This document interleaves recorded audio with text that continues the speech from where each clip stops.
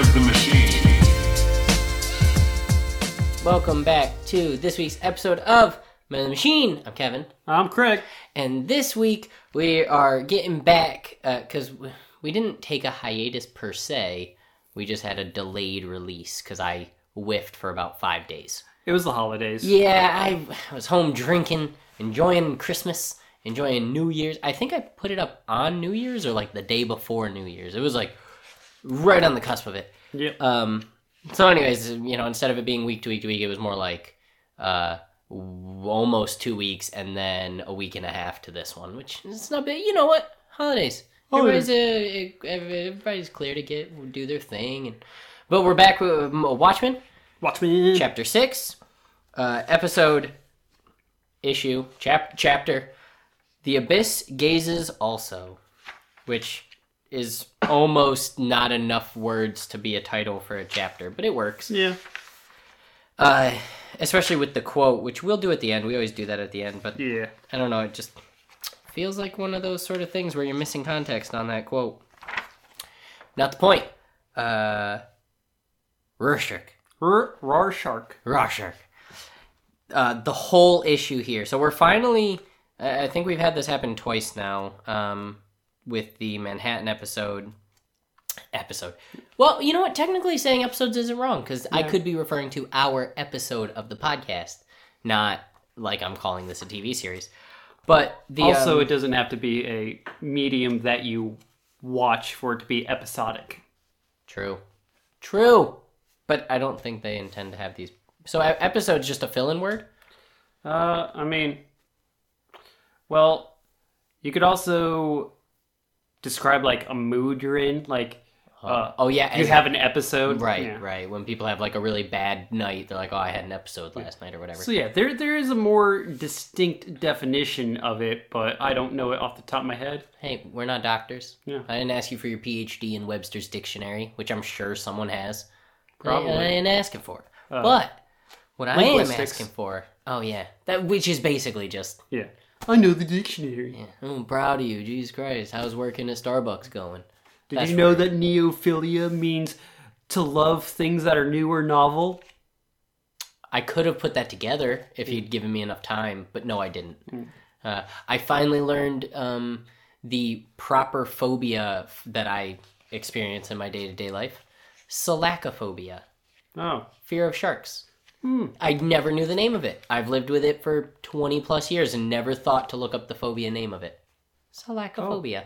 Did you know that cromulent is now an actual word? I did. I learned that at work the other day, and it was rather cromulent. Yes. Yeah. Quite cromulent, you would say. And what was the other one? Embiggen. Yeah, embiggen. Still not a word. No. Well, and I've heard it before. I've never seen it spelt out, so it looked like a word that would mean, something ridiculous. To make larger. Yeah, but I've heard it, but I've never seen it, and it didn't look like to me, the spelling of it is like, embiggen, like, when that prefix to words, or inbiggen. So I always put like an en space and then biggen, B-I-G-G-E-N, and then when it was spelled out, E-M-B-I-G-G-E-N, right? Is that how you guys spelled it? All in one word. Messed with my head. Sent me for a complete loop. Didn't know what I was looking at. But that's all right. It's school. Yeah. It schooled me. School. Yeah, I have a very big problem with the word school. Maybe because I got hit by a school bus. S-C-H-O-O-L? Yeah. If I look at it too many times, I get all... Oh, right. Yeah, That's why you do that all the time. Yeah, I hate the word school. It really doesn't land with me, but embiggen did that to me, so maybe now I'll start embiggening things. Yeah. Maybe I'll change my font larger, but do school, so I'm embiggening school. You'll get it. Yeah, I will. DJ will get it because he listens. No one else will get it. Stupid nerds. Yeah, that's what they get for not being real friends. They might as well be Brits as far as we're concerned. Oh, stupid fucking Brits. This issue of Watchmen, Chapter 6, is all about, which we've had one... Oh, that's what I was saying. All right, so yeah, I got back. We've had maybe 2 issues that were singularly focused on one character. And that would be this one and Dr. Manhattan. Yep. Because, like, the comedian one had multiple stories, and it was from perspectives of other people, so you kind of got a nice little whatever. The first one is all about Rorschach going around talking to all these different people. The last one, I don't even remember what it was about. Oh, yeah, Ozymandias and Dan and Rorschach and the Black Freighter, yada, yada. Yep. So this is only the second issue like the Dr. Manhattan Through Time one, where we're focused on one character and their discussions and whatnot. Technically two, because it gives us all of the information about Dr. Malcolm, the psychiatrist and therapist? Psychoanalyst. Psychoanalyst, right. Yes. He's an analytical therapist. Yes, an anal rapist, if you will. Anal rapist. The only one in the land. So he's the psychiatrist. So technically we're getting both of their stories. Obviously that's done intentional. When you're reading the greatest book of all time, you know everything's got a purpose. Yeah, but Dr. Malcolm's story definitely contingents entirely on Walter Kovacs. Yep. Which we got his name at the end of last one, or I don't think we did. His name is Walter Kovacs. Yep. I believe the last one's literally just my face. If we're going by the altered carbon pronunciation, it's Kovac. Is it really? Yep. I don't like that. That's the name of the main character of that series. Oh, is it really? Yep. Walter Kovac? No, just Kovac. Oh, geez. I was like, what was you, huh? And okay. I don't like Kovac. Although, actually, that is probably what his name is spelled like anyways, or said like. All sorts of random European nonsense riddled in here. If it's not English, the Polish and whatnot. Yeah, I don't want anything to do with it, okay? It can be, it can't... Everyone says, white people have all the privilege. It's like, no. English white people have it all. Yeah. These European white people, good riddance. Which is British people too now, even though they're English white people. What I'm saying is racism is alive and well right here. Yeah. Which is why Lori had to change her name. No, wait, Sally changed her name. Yeah, Jespesic to Jupiter. So, you get the start of this issue is one of the more famous Watchmen issues, actually, or imageries. It's Dr. Malcolm talking to Walter for the very first time, and he's all bubbly and hyped up, and he's like, "Oh man, if I can figure out Rorschach, I'll be famous. Like this will be everything." And I'm a good person, and people say I'm good with people, even, is beyond the grasp of a good psychoanalyst, and they tell me I'm very good with people. Like, he's really bubbly, and he shows him the ink blot test, and the bottom left panel is one of the most popular images from Watchmen in total. He's looking at the ink blot, and he asks him what he sees, and it shows you what he sees in his head, and it's a dog with its face split right down the center. Yeah. And all he responds is a pretty butterfly. Because he's just fucking with him. Oh, this is actually where it points out what I was talking about, the very first issue of how I read Rorschach, is from this page right here where he goes, first interview with Kovacs, he's more disturbed than I heard, but I'm optimistic. He's very withdrawn, with no expression in either face or voice. Yep. So that's kind of why I do the whole, the gruff of the movie is still gruff. And I'm like, no, he wouldn't have that even. He wouldn't even have the effort of growling. He would just talk.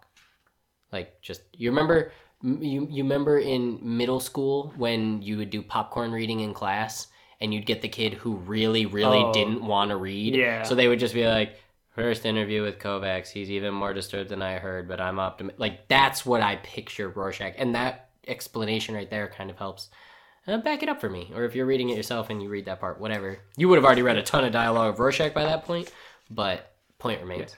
Yeah. For the most part, we know he feels emotion. He just doesn't know how to express emotion. And he's also incredibly selective of when he does. Because he's not an idiot. If there's one thing Rorschach is, it's not dumb. He's not really fallible in any major way, other than his ignorances.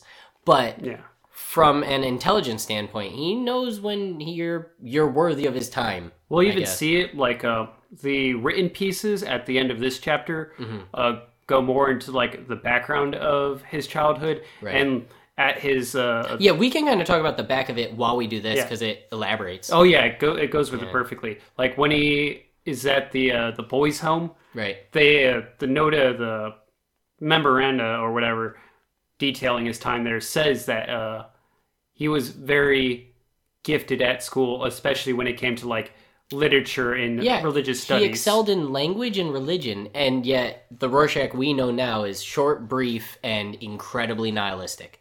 Which will actually get to the scene where he becomes that way. So he could have been, so much more. So that's why when he's choosing to, the cat playing with his mouse, he's aware of what he's doing. I think full-heartedly he's aware. So he knows what a normal person sees when they look at it, and he knows to say that. Yeah. So he tells him, He's a pretty butterfly. So this entire... A pretty butterfly. This whole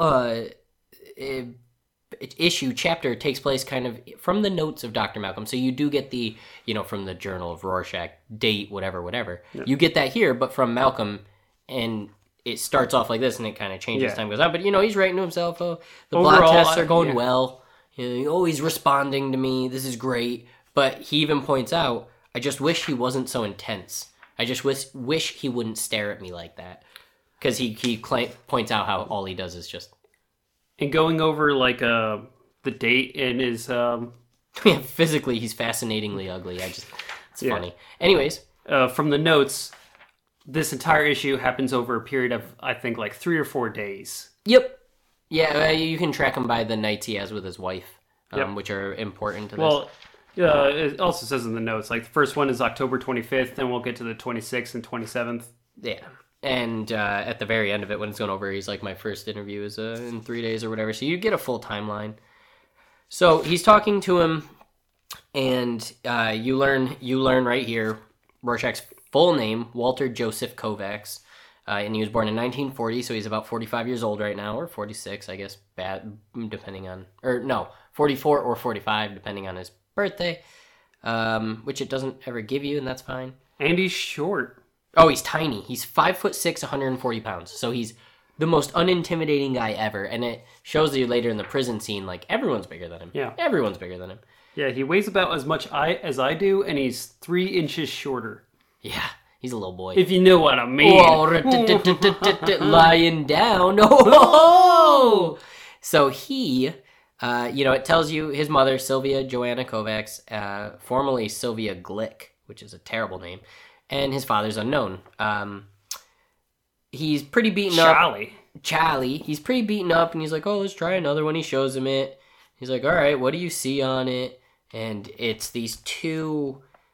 blots that are side by side, and what he sees is the imagery, like a shadow, a silhouette of his mom getting plowed. Oh, yeah. I mean, she's not. It's, they're in embrace kissing, but you know what it is. All the text is, ooh, baby. Oh my God. Oh, you're hurting me. Oh, yeah. Yeah. The sexy version, which Hey, Poppy. Yeah, pretty much I Poppy, if this was a little more diverse. Oh, shit. Oh, they should have iPoppy'd it in here. That would have been better. So he's, he walks in because he thinks his mom's getting hurt, and, the guy that is soliciting the services of the mother, super pissed off. Oh, you didn't tell me there were kids around here. I get enough of this shit at home. Clearly a married man cheating on his wife, as all prostitution things go. Yep. And he's like, oh no, come back, stop. And then he's like, hey, here's $5. It's more than you're worth. Which point her rage kicks in. Freaks out at him, and he even says, out of my way, retard, and he pushes him to the ground. Not a good look. No. But mom's pissed at him. You little shit. You know what? You just cost me, you ugly little bastard. I should have listened to everybody and had that abortion. Jesus. The things moms say to their kids. Oh, yeah, of course. Yeah, the good stuff. And then the end of that issue, though, again, is a silhouette, except for this time, or that issue of that moment, is a silhouette again, except for this time, instead of it's the man and the woman embrace, it's the mom beating her son. And then it rolls out, and he's like, what do you see? And he just goes, some nice flowers. I see bees. If I had to... Actually, that's a good thing. Let me go to the first one. I wouldn't mind doing that. Let's do that. The very first one, I look at it. Yeah, that one's pretty obviously a butterfly. It's a butterfly, yeah, that's pretty, dead giveaway, a butterfly. The second one, however... What do I see when I look at that? I don't get bees. I see kind of like an insect face, though. The two wide eyes on the outset. Little nose in the front, and then the big blobs on the front could be like those weird big pincher things that shrimp or crab have, that insect face. I kind of see that. It's kind of hard to... I think that's about probably be as far as I'd go with that one, though. Can I turn it? Do they let you turn it? Because I kind of see a clown's feet. Big clown feet and the big pants. Oh, yeah. It could be a clown's feet. Oh, that reminds me of this scene in this one game called This Is the Police, where you play a police chief, and after an incident, you have to go talk to a psychiatrist, and she's like, okay, I'm going to show you a series of ink blots. Just tell me what you see. And it gives you answers, and the first three are like, oh, it's a dog, or it's a tree, or something. And the last one is always just a series of events where, like, oh, it's a man and woman arguing. Oh, they're next to a Christmas tree. Oh, kind of like this, like him. he slaps her, and the ornament falls and it breaks. Oh my god! And if you just pick all those, you like get a notice, like, oh yeah, you're fine. But if you pick the other ones, you're not fine? Oh, I don't know. I've never picked those. I always you picked just the went with, interesting one. okay. What was I thinking? Yeah, I'm I so always sorry. picked the domestic abuse. Come on. The other thing that's really important here is that when Walter's looking at the ink blots, his face is super serious. Oh, yeah. His brow is like scrunched. His eyes are like laser focused. But the minute he answers, it's back to the dead, listless sort of "I'm here for you" face. Yeah, he's got to pay special attention when he sees his mom fucking. Yeah, well, you got to make sure you know what you're seeing. Yeah. It's really important. You got to log that for later. And then, I'm so pleased that you're doing okay. And he's okay, I think that's enough. We'll see you tomorrow. The guards will take you back. He's still super chipper. He's having a good time. And basically, we can sum up the next page and a half of just as he walks back to his thing, imagine every vile thing a prison inmate would yell at you if they hated you. Yep. I mean, the worst of the worst kind of prisoners. These aren't guys who are like, I'm going to cut you. These are guys like, I'm going to jerk off into your mom's face, and then I'll use that and shove it up your ass with my razor blade, and then I'll take that razor blade and prepare you a nice souffle and make you eat it, and while you're eating it, I'm going to be just sucking you off, and it ain't gay, you're gay. You're getting your dick sucked. Like, the real, just worst stuff you could imagine. And take off your clothes and roll you in broken Pepsi bottles, because I guess he's not a Coke guy? They're creative. You thought I was being crazy with my ad-lib there? These guys are visionaries. That was a good ad-lib. I know, they want it. and there's other, like, random things in there. But the reason why it shows you that, and, like, an excessive amount of it, is because it takes you back to his childhood when he was 10 years old.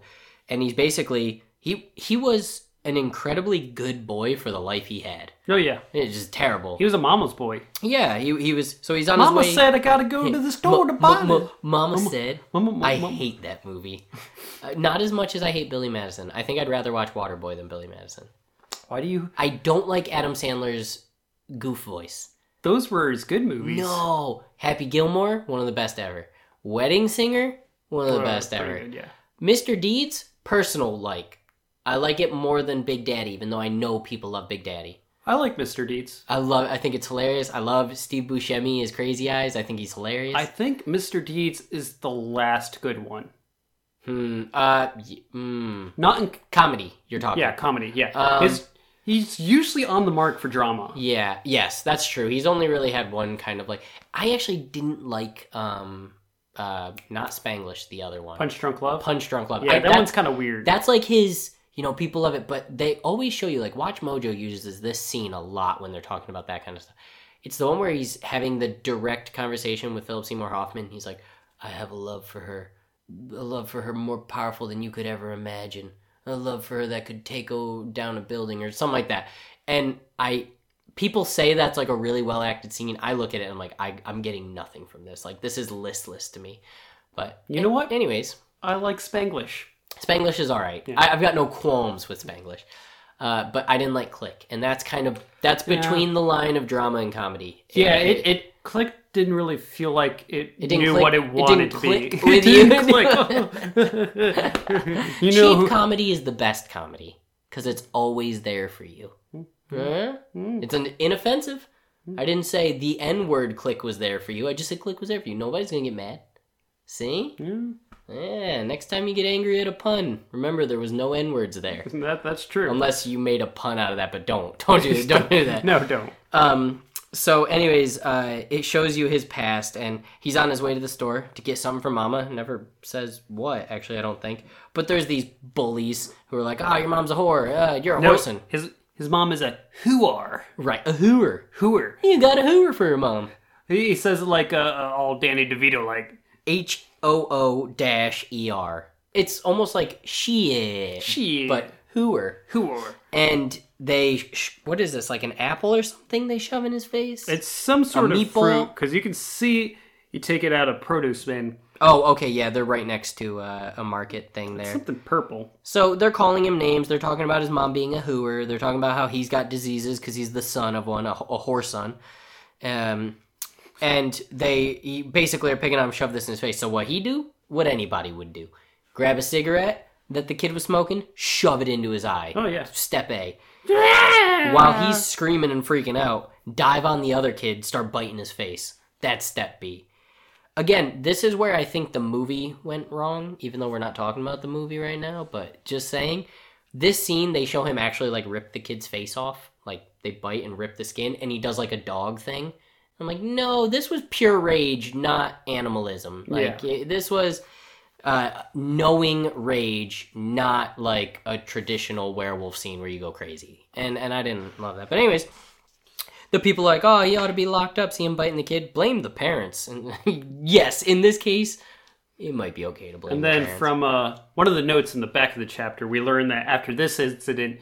his home is investigated. Yep. And they find out, hey, your mom's a hooer. Yeah. This is nowhere for a kid. You have to go to a boys' home. Yeah, boarding school. Yep. So then it goes back to him in jail, and we get back into the Journal of Dr. Malcolm. 1951, he attacked an older child, partially blinding him with a lit cigarette. He was 10 years old. So that's where we've been talking about his age and stuff, obviously, from a few spots, but so this next page, he is obsessing over Walter Kovacs. He's really hammering down, trying to figure out why he's crazy, he's clearly had this, as we learn about it, the doctor's learning about it, and expanding upon how crazy he is.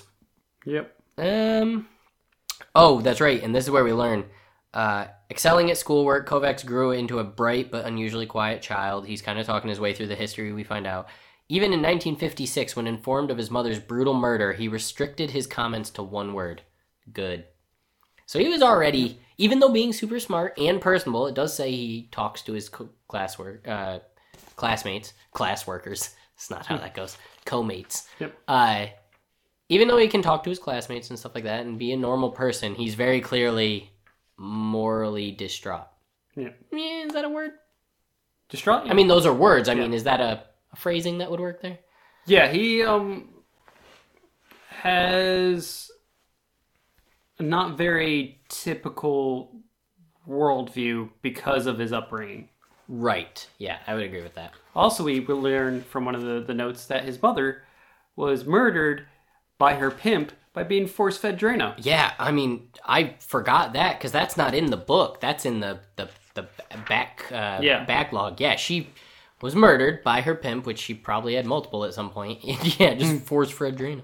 So he's going over all this. He's talking about it. And then his wife come in, and she wants some of that good fucking... Yeah, you ain't kidding. So she's like, oh, baby, you working? Why you working? Come here, baby. Come here, let me see a little bit of that ball sack. Which is how I picture 50-year-olds talk to each other when it's sex time. Franny hasn't gotten there yet, but when she starts hearkening for my ball sack, I'll know we've hit the sweet spot of marriage. That's what I'm aiming for. That's what this has all been about. So, not Rorschach, Walter Kovacs. Oh, you know what? Oh, right. I realized something. A lot of these pages in this chapter were sticking together. I think I missed these two. Ooh. Yeah. I wondered how you got so far ahead of me. Like, we were reading, you always finish the comic part. I think I said this on the last one. You always finish the comic part faster than me, and then I usually have time to catch up at the end. Yep. I like looked over and you were like 2 pages ahead of me. I was like, I gotta read. Yeah, like, now that I'm looking at these two, like, it's not a lot that I missed. Right. It might have only been like one little spot, but so I'll just go over this really quick. She's basically like, come on, baby, you work too much. But this is a very important reoccurring theme that he talks about. She says, Mal, it's late, with Malcolm. Are you done with this Rorschach case yet? And he goes, not Rorschach, Walter Kovacs. Rorschach's an unhealthy fantasy personality. He wouldn't answer to anything else during his bail hearing. Rorschach answers to Rorschach. That's it. Don't call him Walter. But, being the optimistic psychoanalyst, he's doing all this. So he's going on, and she's like, oh, don't let him ruin your cheerful disposition. He's like, I'm too fat and contented. The usual, don't worry, baby, I'm fine. This guy's crazy. And she's like, yeah, you're fine. I'll show you something that's fine. And they bang. They bang the hell out of each other. They bang the hell out of each other so much that at the freaking hearing the next day, he's yawning because he was up so late. Yeah. Pounding vag. That's what the kids say, right? Oh, yeah, probably. Yeah, that's what you say. She says, give me some of that sweet ball sack. And you say, I'm going to fill that vag.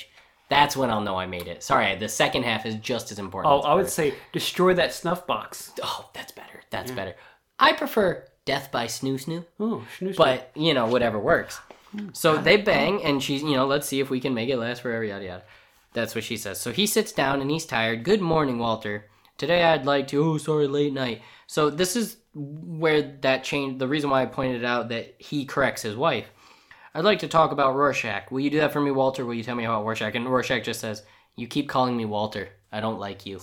I don't like you. I love that he would just say that to him. I got the death sentence in 9 galaxies. But this is where, because the reaction, it shows you a nice little panel there of just Dr. Malcolm's face being freaking terrified. Here you can see that color difference again. Yeah, definitely. From our 2 books. Yeah, yours is yellow while mine's orange.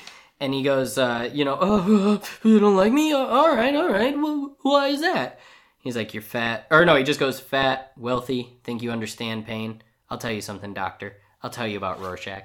I feel like in that little, exchange right there where he tells him he doesn't like him and he kind of overreacts, Rorschach figures out, I'm going to fuck with you now. I'm going to tell you something. And this is where he starts to tell him about how he became Rorschach, which, as a kid, he got into, he got into unskilled manual labor, he calls it, the garment industry. And this is where it first points out, he didn't like women. Rorschach didn't like women at all. He says, job bearable but unpleasant, had to handle female clothing. Yep. Wanted nothing to do with bitches. And again, to the notes in the back, it says that when he was growing up, he was always awkward and shy, especially around girls. Especially around girls, yeah. Which might have something to do with, his mom being a prostitute. I don't know. He hates his mother. We find out more about his father. And by that, I mean, we find out absolutely nothing about his father. Oh, yeah. We just know that he idolizes him because his father left his mom, and he would have done the same because his mom's terrible. And he's like, he probably worked for Truman, and he was in the war. Yeah, the only thing he's known is they had political discussions where they disagreed, and his dad liked Truman, and then he just goes up, because he's like a kid at the time, goes off on this tangent. He probably worked for Truman. He was probably on a mission, and he probably died fighting Nazis. Yeah, my dad was such a good guy. Which is funny, because you go back to chapter 1, when he says, Truman's the best. I'm like, oh, no, now this is why he thinks, everything's so idolized. So basically, he was doing all this clothing, and a young Italian girl wanted a dress, and she didn't collect it because she said it was ugly, and it was 1962 special order of dress in new Dr. Manhattan spin-off fabric. Viscous fluids between 2 layers of latex, heat and pressure sensitive. So, basically, as you touch it, the fluid reacts to the heat and force that you press it, and it moves, which is why his mask gets all wonky, because he decides to take it and cut it up and work with it. He figures out a way, probably just, it actually shows a fire and a heat poker and scissors all steaming, so he's probably just heating scissors up and cutting so that it seals it. Okay, next Rorschach test. What do you see there? In the dress? Yeah. Frown. Sad face. A clown face. I see one of those, those samurai masks. Oh, the white with the big black upside down. I get that. Okay, I like that. Similar answer, but way more detailed than mine. So he says, not ugly at all. Black and white moving, changing shape, but not mixing. Never gray. Never gray, yeah. Very, very beautiful. So yeah, he takes it and he makes it, and then he goes.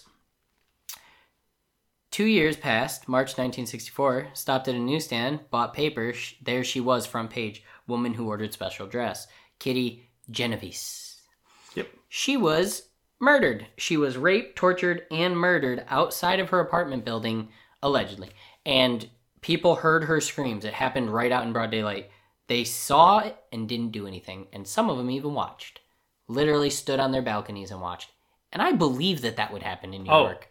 This is actually, it's not just New York, it's everywhere. This is a real psychological phenomena where if there's multiple people and they witness something going on, everyone assumes that someone else is calling 911 or getting help or anything. Right. And if you call out for help, most likely no one will answer you because of that. So if you're ever in a situation you need help from someone immediately, look at a person directly and say, hey, you, help me. If you put it solely on that person, they're more likely to act. Oh. hey, fucking fedora mask over there, get your fucking shit together. And then they'll be like, wow, you're really calm for someone getting raped and murdered.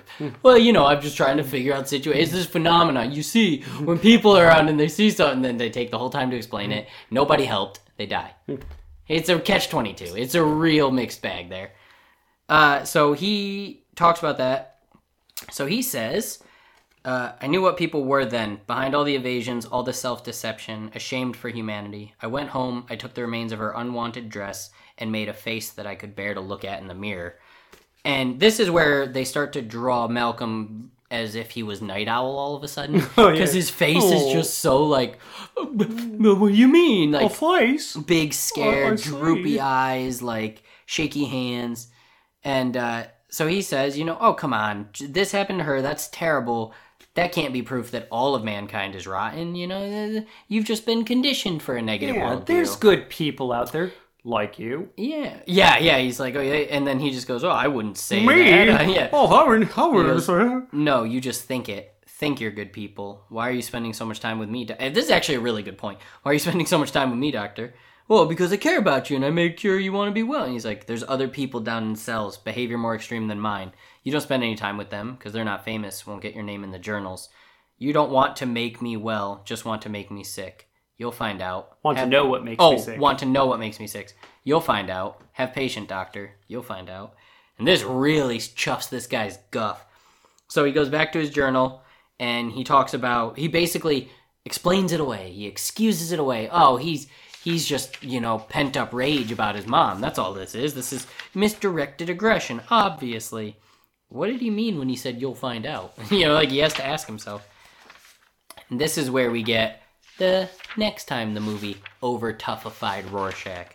Anyways, there's a reason why this is only one panel and not a 5-minute scene like in the movie.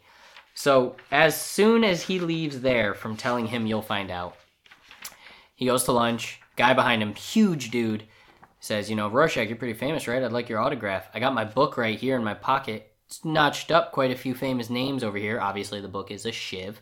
Woo. And right before he gets to shiv him, hey, you don't touch that. Rorschach grabs a thing of frying liquid, of just steaming, deep frying oil, and whips it into his goddamn face. Oh, God, it looks so bad. Crushes him hard.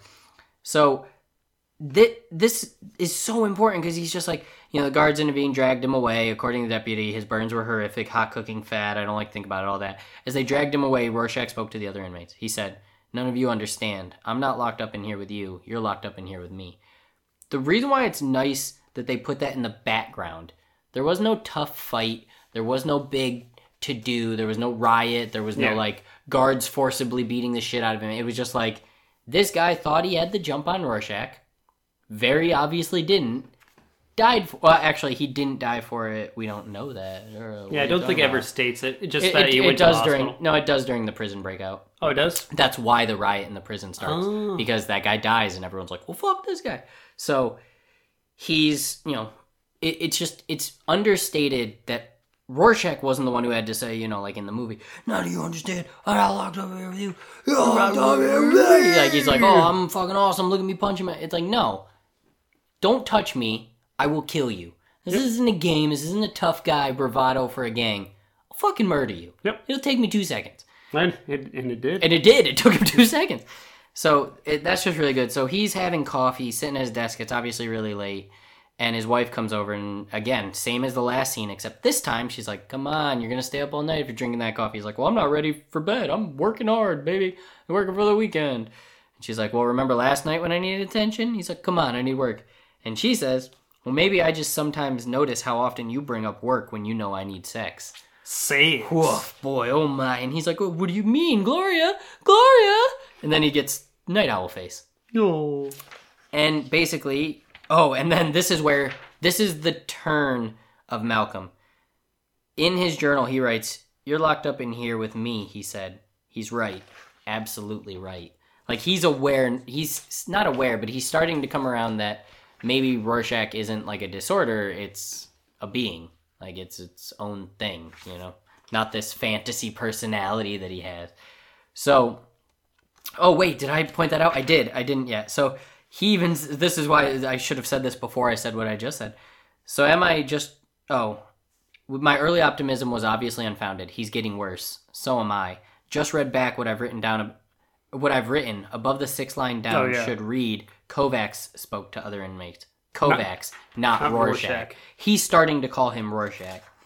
So he's at the interview the next day. All right, all right, Walter. This afternoon, let's pick up where we left off, the murder of Kitty. So he says, making a mask for yourself. You decide to become Rorschach, and this is where Rorschach starts to talk about, no, I was still Kovacs then. So this is another level of self-awareness that he has. Not like Batman, how Batman says I was always Batman. I don't know if you know that in the comics, but that's a big thing of him. So Batman is Batman. Bruce Wayne's the secret identity. You know what I mean. Yeah. Batman's his true self, and Bruce Wayne is who he pretends to be, not, putting on a suit and fighting crime. That's who he is. So they do that in the Batman mythos a lot. When did you know you were Batman? People ask him, when did you become Batman? He's like, no, I was always Batman. Rorschach, on the other hand, he knows the exact moment. He is very aware of when he became Rorschach. He was Walter Kovacs for a long time. And he just talks about how... he was very soft. Yeah, let people live. Let people live. Yeah, that's me being soft. Just letting him live. I mean, it was not a political podcast, and corporal punishment is terrible, but there is a lot of people who believe in the death penalty for these heinous crimes. Walter is very clearly one of them. There's certain crimes, even current Rorschach in the timeline of the book, even 1985 Rorschach, doesn't kill everyone. But if you rape or murder someone and he's the one who finds you, you're dead. Nope. He's not getting around. If you rob a bank, your legs will be broken, but you won't be dead. He at least has a line. He'd fit in very well with modern conservative society. Oh, yeah, because he's a sociopath. Not a political podcast. All right, now just saying.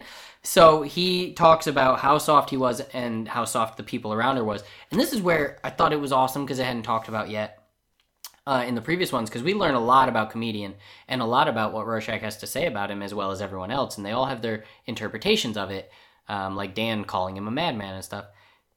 Rorschach admired the shit out of Comedian. Oh, yeah. He talks about how soft, Night Owl was and all these other people. And he's just except Comedian. Met him in 1966. Forceful personality. Didn't care if people liked him. Uncompromising. Admired that. Before we go on more about the Comedian, or maybe that's just it, because I don't think there's a lot about the Comedian. Yeah, there's not a lot. No, it's just this one thing. Yeah. But, look at Night Owl. Look at how much not a bitch he is in that picture. Yeah, he's because I'm assuming, because at that time they were on top of the world. Superheroes were the cool thing. Superheroes were what everyone wanted to be. He was looked up to, and they beat the shit out of people. And I find it amazing how, despite the fact that in these flashbacks, he's wearing the Rorschach mask, you can tell by his demeanor that he's completely different than how he is. He's in modern. Comfortable. He's more fluid with his actions. And I would guess, don't take this to heart, but I would guess that Dave Gibbons drew the Rorschachs on his mask display certain things that he thought they displayed better. Ooh, yeah. I would assume there is the Rorschach image usually brings out some interpretation from you. Yeah, so he as the artist or Alan Moore directing him as the writer, I believe that they would put that time in, because the one you're talking about in the top left where he's just super chill and whatnot, his Rorschach is very unassuming. It's just a big black bar over his eyes and then a couple little blots on his cheeks, symmetrical, of course. A lot of things Rorschach are symmetrical. I don't know. I would just guess that that's the way it goes. And also the fact that he refers to these people as his friends. Yeah. And even in current tense. Yeah. You have friends? What do you mean? He talks about that kind of stuff. But so back to Comedian, he just says, out of all of us, he understood most about world. Oh, yeah. He's talking in the shorthand again. Yep. He understood most about world, about people, about society and what's happening to it. Things everyone knows in gut. Things everyone too scared to face, too polite to talk about. He understood. Why use lot word when few do trick? When few word do trick. But this next line is really good. He understands man's capacity for horrors and never quit. Saw the world's black underbelly and never surrendered. Once a man is seen, he can never turn his back on it, never pretend it doesn't exist. No matter who orders him to look the other way, we do not do this thing because it is permitted. We do it because we have to. We do it because we are compelled. We are compelled. And this sets off Dr. Malcolm. He's like, well, what do you mean compelled? You know, if we can figure out what he means by that, we can understand all these masked vigilantes, all these superheroes. So they're going, the new day, October 27th, we're 2 days in now, because the first one was 25th? Yes. Yes, so we're 2 days in. So his last words today were, do it because we are compelled, but never says what it is. And he goes over all this stuff, you know. It's not the childhood, his mother, or Kitty Genovese. Otherwise, he would have said something like that, I'm assuming. But things just made him overreact to the injustice in the world. They're not what sent him over the edge. And this is where we learn the moment when Walter Kovacs became Rorschach. And it's the best. I like this one line. It's as if his continual contact with society's grim elements has shaped him into something grimmer, something even worse. If only I could convince him that life isn't like that, the world isn't like that. I'm positive it isn't. He ain't so positive. Yeah, it's starting to sound like he's trying to convince himself rather than convince Rorschach. Exactly. And he goes on for a little bit. You know, he talks about how he stopped by the newsstand and the guy that he gets his paper from was like, oh, Rorschach, the guy who got arrested? Yeah, he came here. He got books from me. He got newspapers from me. That guy? Yeah, he's here. You know, everyone's all excited. And he's like, this coincidence is trivial but unsettling. Like, he's starting to see the pieces of Rorschach's influence and whatnot. And he also talks about the paintings on the wall you were pointing out a few issues ago. The silhouette. And he talks about how, you know, it reminds him of the people disintegrated from Hiroshima. Hiroshima. There we go. Leaving only their indelible shadows. So he can't sleep that night. We do get an update that the Russians are in Pakistan. Oh, yes, we do. He's at home, no sex tonight, but Gloria is upset, and my dog. Ooh, I realized in this world, Osama bin Laden probably died. Oh yeah, yeah, he probably did. Yeah, in Afghanistan, probably got killed by the Russians. So what you're saying is we'd rather live in Watchmen's timeline than our own? No, we don't want fucking. But no Osama. Richard Nixon though. But no Osama. Also, what are you commie sons of bitches? Also, I can't say it because it'll give away the end of the book. But you know what happens. But Osama. Okay, no Osama bin Laden. Instead, he goes on to become the president and ruin this great country till Trump takes over. That was Osama, right? Yeah. Hussein Osama? Yeah, Hussein. Barack Hussein Osama? Not a political body. Not a political body, I'm so sorry. So, you know, his wife's upset and she invites their friends out for dinner tomorrow, which is a scene that's really funny. And I'm excited to get there. I really like that scene. So he's there, and he says, from the notes of Dr. Malcolm Long, October 28th, 1985, he told me everything. Hello, Rorschach, how are you today? So this is where I love Rorschach's retort, in prison. Yourself. I'm fine. So he decides to give him the ink blot test, and then he shows him the very first one. He's like, I've already seen this. He's like, oh, I know, and I don't think you were telling me the truth. What do you see in it? Yeah, no bullshitting. Dog. Don't you bullshit me. Don't you, hey, boy. I says, boy. And he smacks him. I says. He didn't smack him. And he also wasn't Foghorn Leghorn as much as it may have seemed like. So he's like, okay, fine. Dog with head split in half. And he goes, well, I see. Why do you think the dog's head was split in half? Like a stupid bullshit psychoanalyst would ask. Because I did it. Yeah, like, what do you think? Yeah, I fucking... And the next few pages are very few dialogue. What he explains was... Oh, it's going to get fucked up. Yeah. There was a missing girl, Blair Roach, 6 years old, and her kidnappers believe she was part of the Roach chemical fortune. Turns out, nope, same last name, not the same kid. This was just the daughter of a bus driver. So they take her, and nobody hears for days, so Rorschach gets antsy, and all he says is, for personal reasons, and he's going to go take out of it, and he promises the parents, I'll find her and return her to you. What does he say? Oh, yeah, right there. Days dragged by, no word from kidnappers. Thought of little child, abused, also, frightened, didn't like it. Personal It looks like reasons. an angry face. Yeah, it does look like the angry face, without a doubt. But like a cute angry face, like, I'm going to get you. Like the little tree spirits from Princess Mononoke. Oh, yeah. Ding! I love those things. So he decides I'm after it. So he goes to a bad neighborhood, smells terrible. He beats the shit out of 14 people to send him to the hospital from like these bad bars. Needlessly, of course. The 15th one gives him the address of where of the person he believes it's going to be. There's dogs in the backyard chewing over a bone. He's like, well, I'm not going to go that way. I'll just go to the front door. And I love he says, went in through front like a respectable visitor by kicking the door in like he does to Dan's. I love that. So now all we get is visuals for 2 pages. He walks in. It's a really messed up thing. There's a fireplace. This place looks like shit. Yeah, there's mannequins, which is creepy as frig. An old ass. Well, not mannequins, busts for sewing, like dresses and whatnot. Yeah. A fireplace, which he opens up and finds like a piece of fabric that belongs to a child. It's got like teddy bears and stuff on it.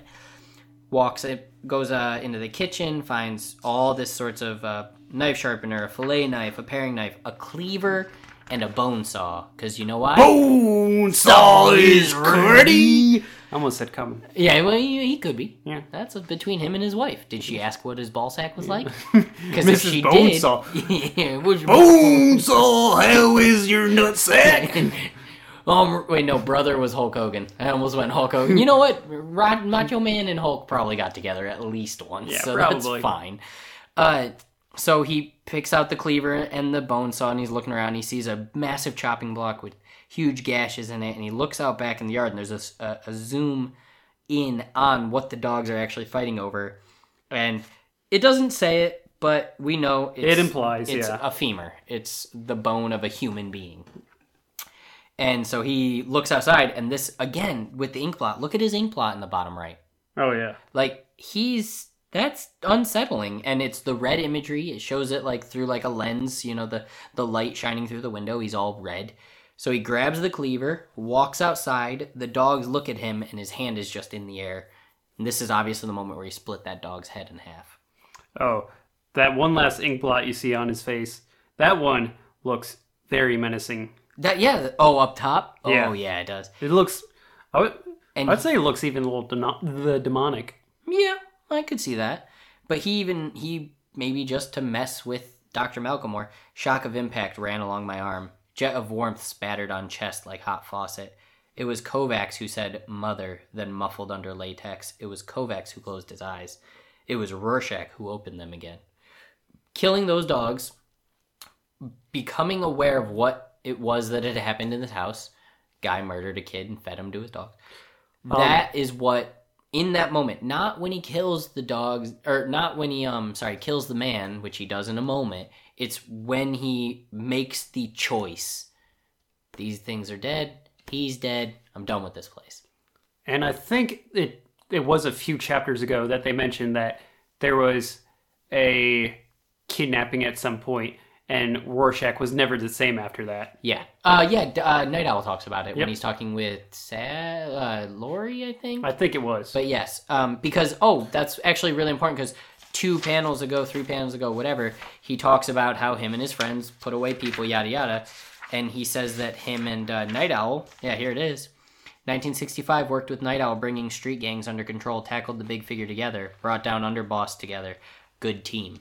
Like, him and Night Owl were best friends back then. Oh, yeah. And Night Owl says something changed him, and this is it. So, he finds the person. The guy was out drinking when he called, so he's just sitting out dark by then, dark as it gets, and he waits. Guy comes home, and he's, hello. Oh, Fred and Barney were the name of the dogs, which is hilarious and adorable. He's like, who's got a bark for daddy? No noise. So he walks up to the front door, which is broken in, of course. He goes to put his keys, like, well, what the hell? So he walks in, turns the light on. It looks so much more brutal in yours. Oh, yeah. It does.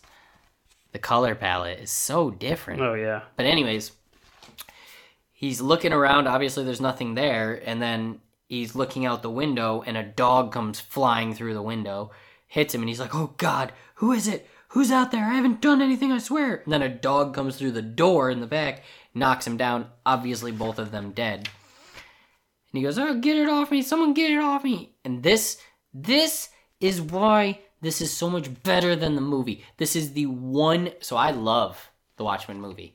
Not nearly as much as I love this. It would never crack like a top 10 movie list for me. But I love it. I think it's got a lot of really good things to it. This right here is why the movie is shit, though. The way they portray this scene. We're not talking about the movie. I'm not saying anything. I'm just saying that this right here, and I'll get to it when we watch the movie. But anyways. Which we will. Yeah, we will. We will, I promise. Probably right after we're done reading this. And maybe even have a surprise for it. Ooh. Boo. Had to slide whistle. So this guy's pleading, oh, please, I haven't done it. So actually, he's legitimately pleading with no response. Oh, wait, please, what are you going to do? Rorschach grabs him, throws him through the room, has handcuffs. Oh, I know what you think. You think I'm something to do with that little girl. Well, I'm not, okay? Handcuffs him to a radiator. Oh, well, you can't prove anything. Where's the evidence? You can't do anything. Rorschach grabs a bone saw. Me, throws it on the ground. Hey, wait a minute, that thing. What is this? Picks up a can. Hey, you're giving me that. Is that it? You look, if you just say something. Rorschach completely silent. Pours everything. Are you crazy? That's kerosene. This is the only words we get from Rorschach. Yes. Shouldn't bother trying to saw through handcuffs. Never make it in time. And he goes, what do you mean? What am I supposed... Also, his speech bubbles. They're the round cracked, like, he's not speaking clearly. That's all he said. Shouldn't bother trying to saw through handcuffs. Never make it in time. Oh, God, you gotta be kidding me. Drops a match on the ground and walks out. Stood in street, watched it burn. Imagined limbless felt torsos inside. Breasts blackening, bellies smoldering, bursting into flame one by one. Watched for an hour. Oh, yeah. Nobody got out. Yeah, all those busts.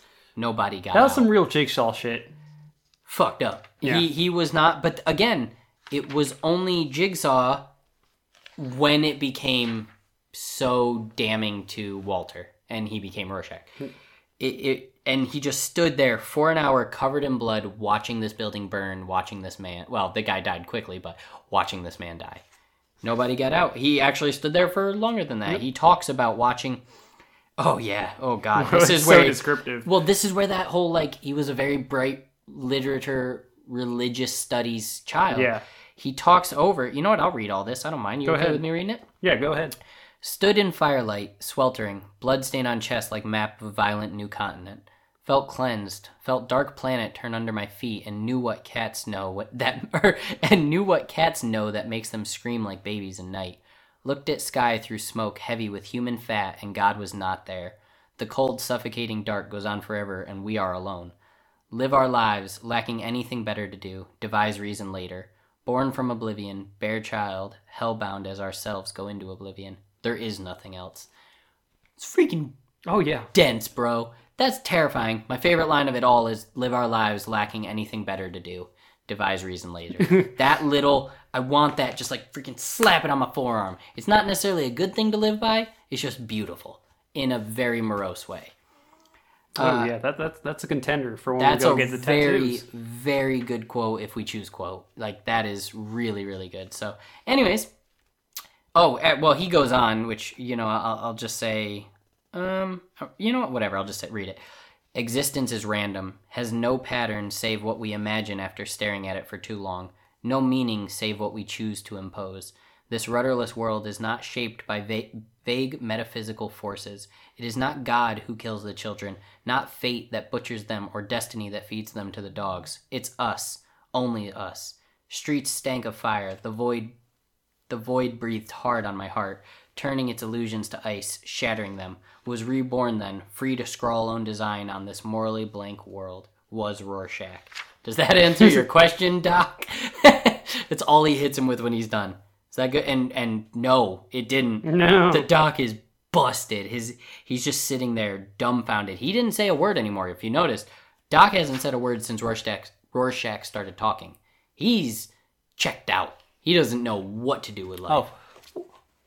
Stanley? Yeah, Stanley in the office. That's what he looks like in this panel. Very Stanley-esque. Yeah, especially in his, like, yellow, coat. Trench coat. With his little bow tie. What's the treasure? Oh, trench coat. Alright, so he's walking home, and this is super important, and I know this is on purpose. His speech has changed. From the notes of Dr. Malcolm Long, October 28th, so this is 3 days later. Walked home along 40th Street. Black man tried to sell me a Rolex watch. When I kept walking, he started shouting the N-word.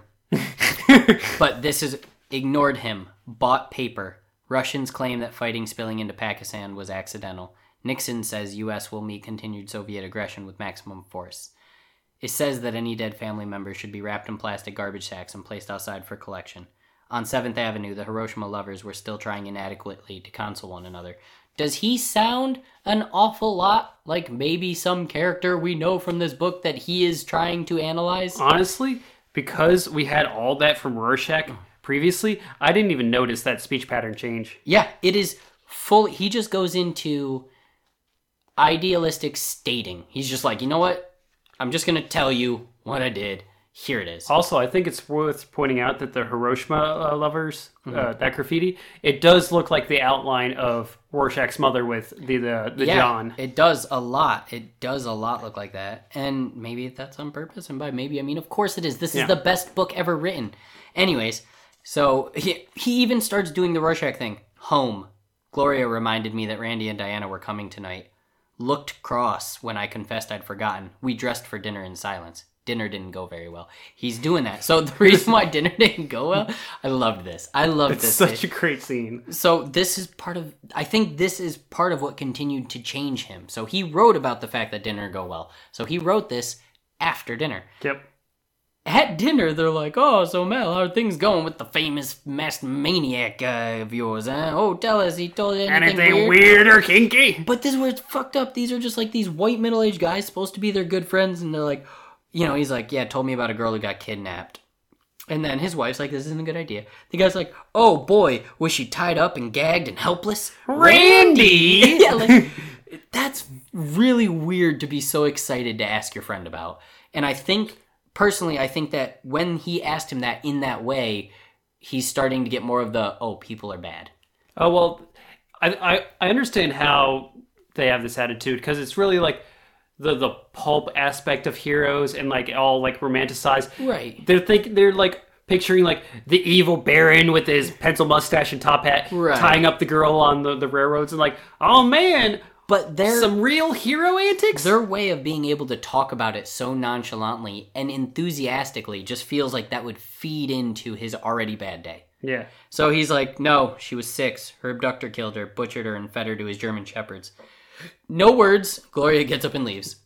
She's like, oh, that was fucked up. Gloria, where are you going? And he talks through his end. And I actually, if it's all right with you, I wanted to read this page as well. Yeah, go for it. So this page is beautiful. It's him sitting down in his bedroom and looking over what he studied and then looking at that ink blot of the dog's head cut in half, the one that he showed Rorschach twice. And he says, Diana remembered that their babysitter had to be home early and they left soon after dinner. Gloria went into the bedroom. I followed her. She walked out again into the hall. I sat on the bed.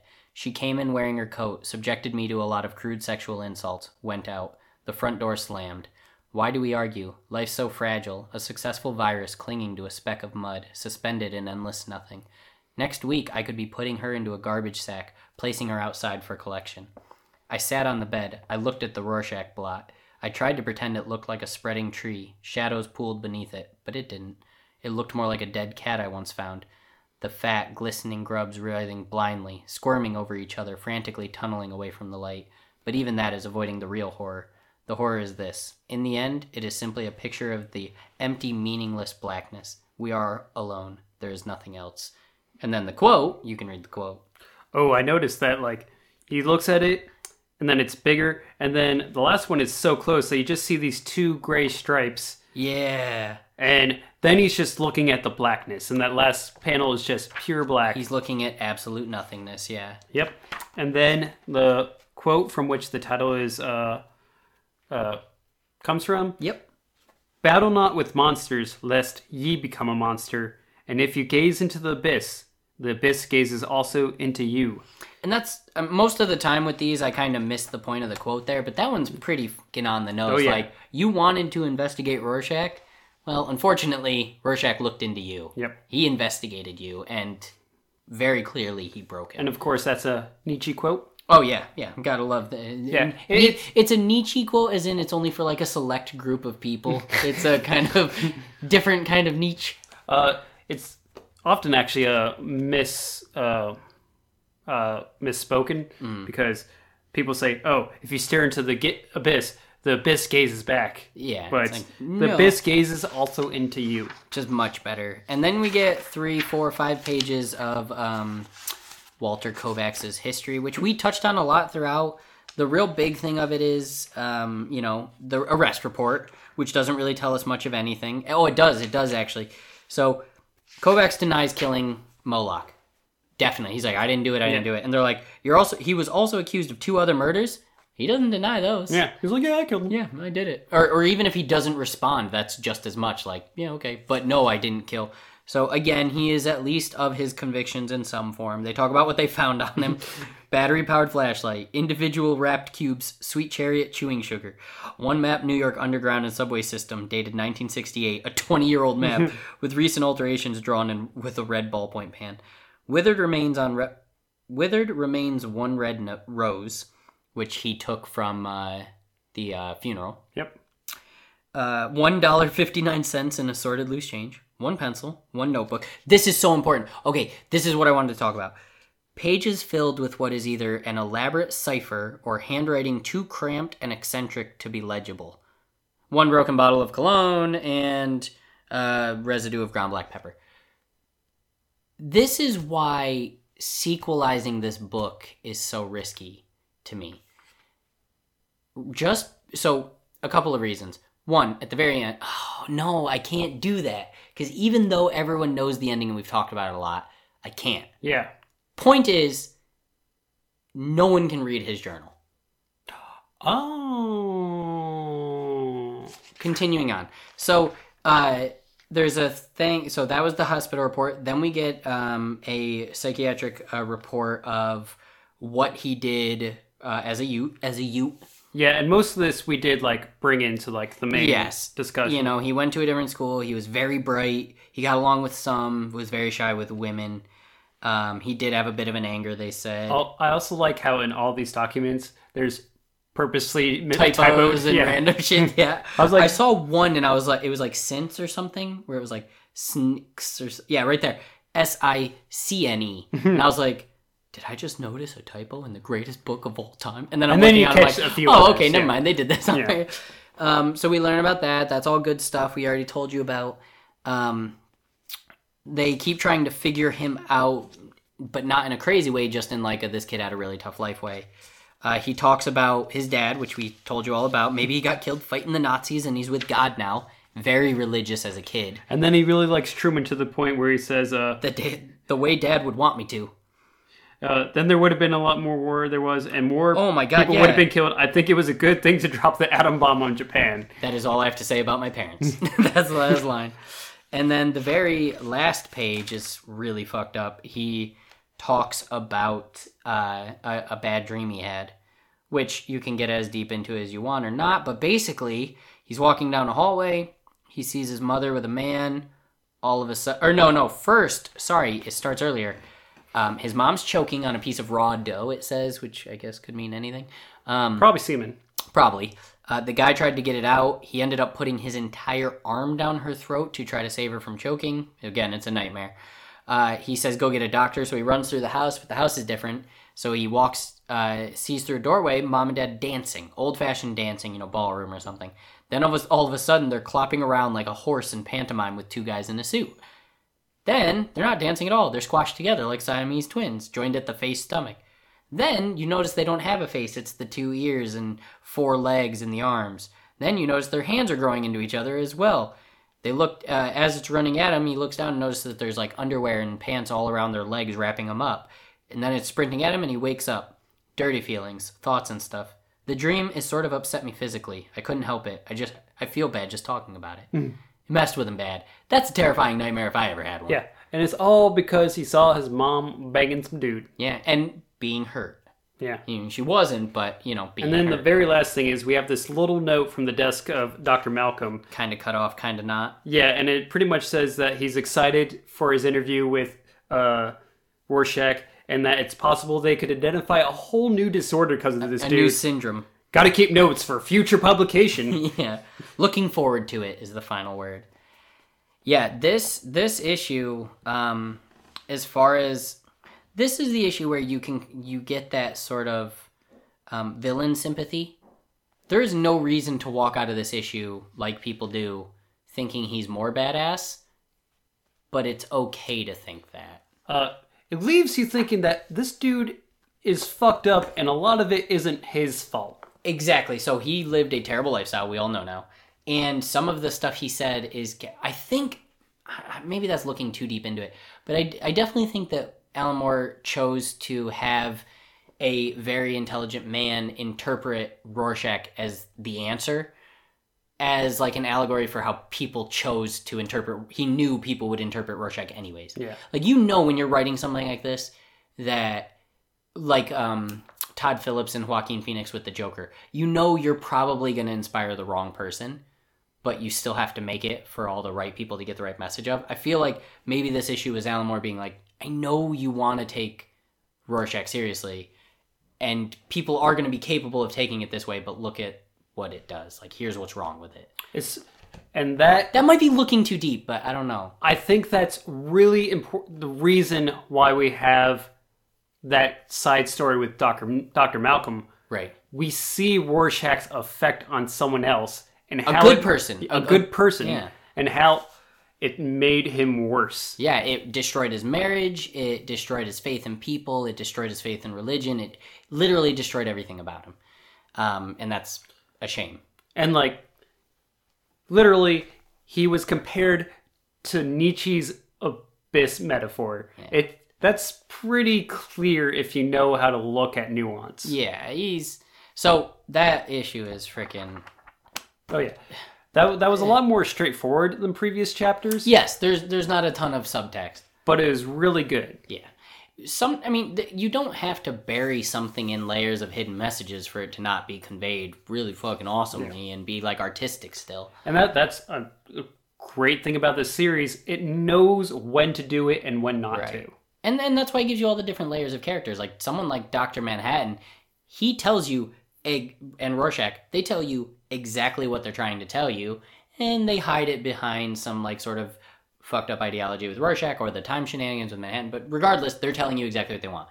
Then you have someone like Comedian and Ozymandias, where everything they say has a second meaning to it and you don't know. And then you have people like Laurie and Dan, who are saying what they mean, but it's supposed to be used as almost a mockery of what they are. Like, yeah, like you said, he chose precisely when to be over the top. And I want to point out that even though this was a straightforward chapter and told you what happened and why, it's still plenty of imagery and symbolism. That's the worst thing about this podcast and reading it to people is, like, I want you to see some of these panels. Like, some of this stuff, him standing there with the blood on his chest, like, look at that face. When we were talking about how the Rorschachs were maybe intentional, look at that face. Yep. That's freaking...